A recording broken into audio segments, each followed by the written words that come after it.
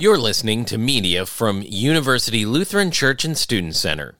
We are a multi-generational, Jesus-centered community of Scripture, faith, and grace located in Tallahassee, Florida, on the campus of Florida State University. To learn more and to get connected to other resources, please visit universitylutheranchurch.org. We hope that the next few moments are a time when God speaks into your life by the power of His Holy Spirit about His Son, Jesus Christ. In the name of the Father, and of the Son, and of the Holy Spirit, the Holy Three in One, who has come in order to give us a perfection to live into.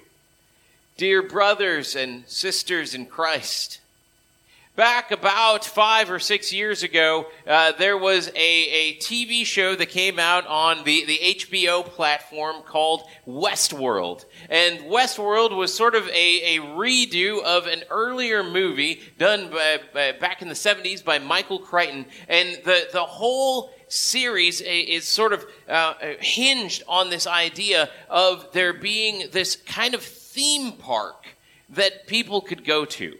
But it's not kind of your regular theme park. It's not Disney. It's not Universal Studios. It's something different. It's Westworld. And what Westworld is it gives you the opportunity to put on a cowboy hat and to walk into the wild, wild west yourself. And to play as if you were a cowboy during that era, or an outlaw during that era, or somebody in the army during that era, or whatever it is really that you wanted to be, as long as it fit into the era of the wild, wild west in the United States of America. And the whole idea was that wealthy people would pay lots and lots and lots of money in order to live this out, because it was like living out real life.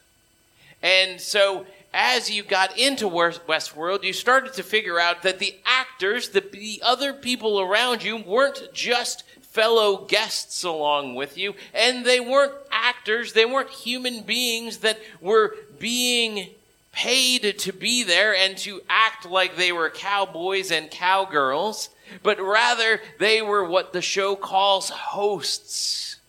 And hosts were robots deep down inside that just looked like human beings on the outside. And as you get a little bit further into the show, you find out that there's something going on with the people behind Westworld.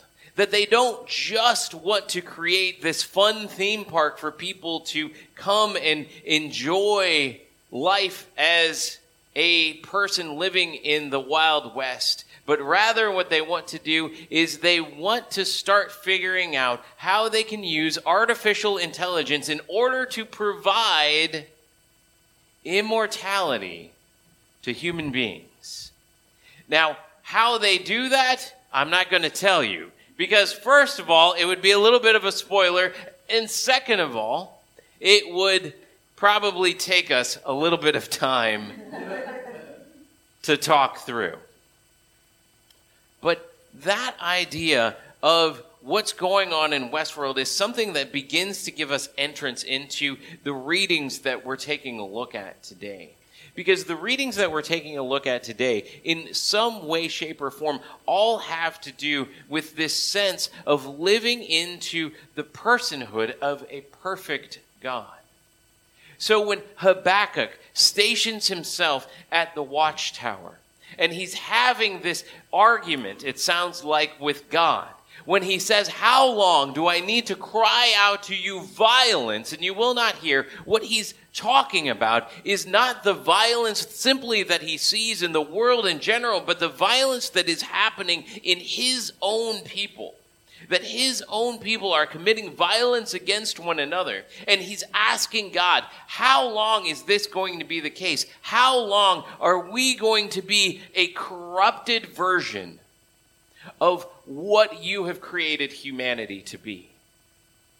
Because we know how the Bible gets started. At least a little bit. We know that there was a man and there was a woman and there was a snake and there was an apple and there was all sorts of strange stuff.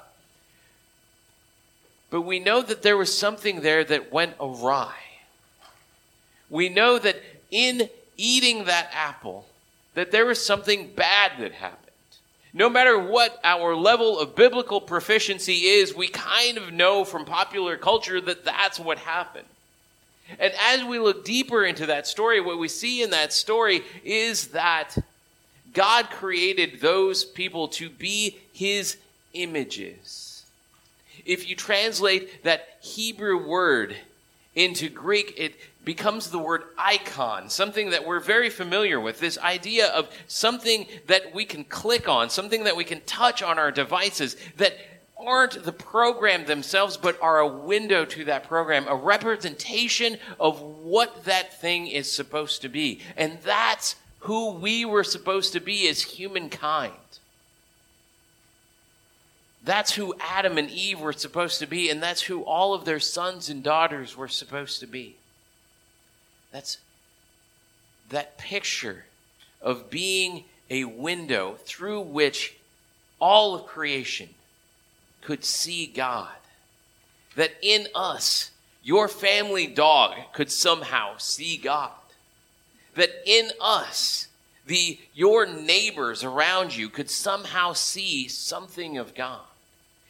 That's the idea that God created in us. He created us to be these perfect pictures of who he is. These perfect hosts for his creation. These people that were not like God, but on the outside, just like the hosts in Westworld, looked and behaved in a way that was similar to God.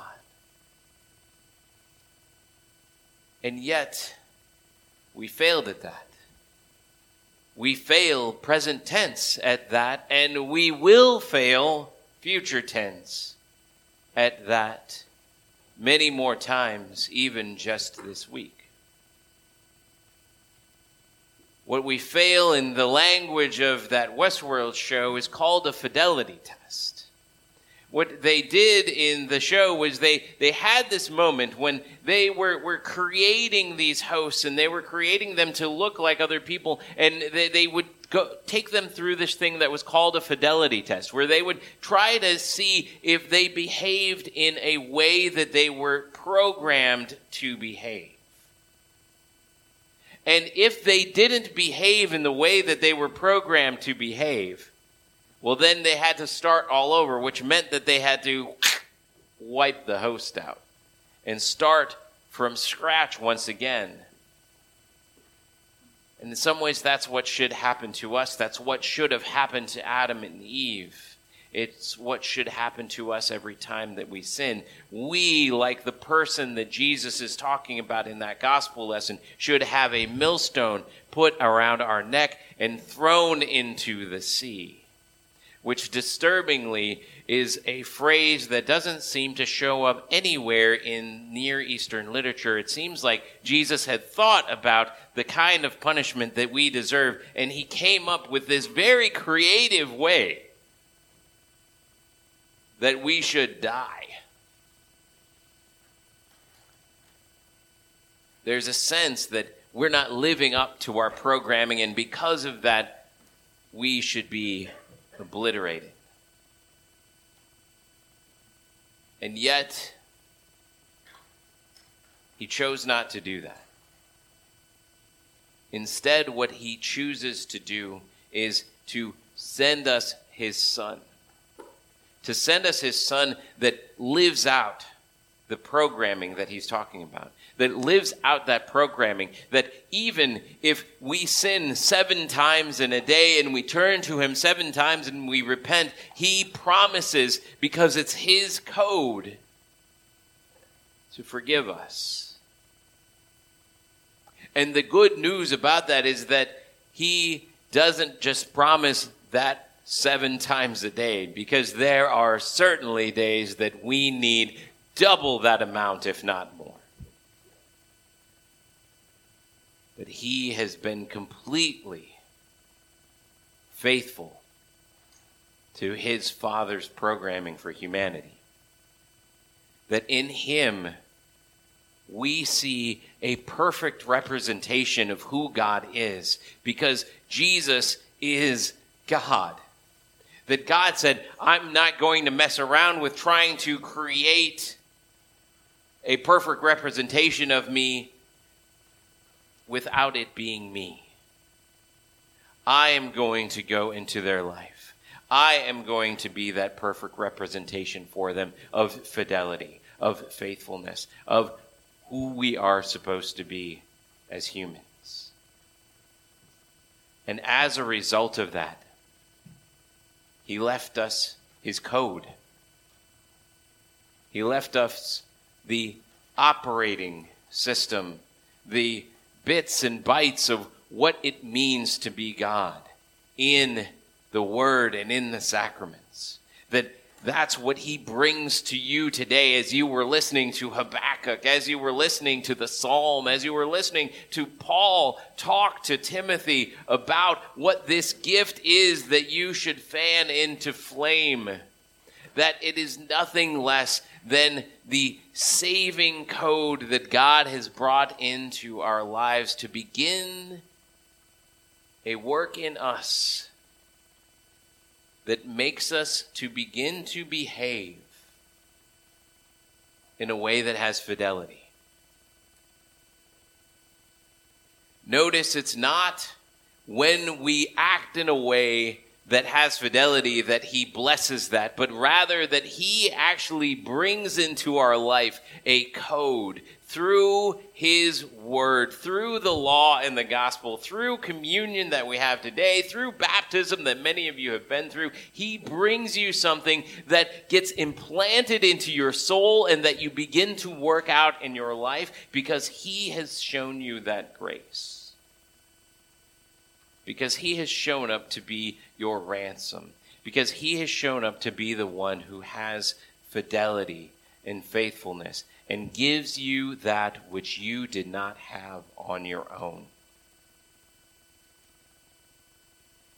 And so as you go out into this world this week, recognize that there are parts of you, parts of your code that are in error, parts of your code that are outside of the norm of what God would have.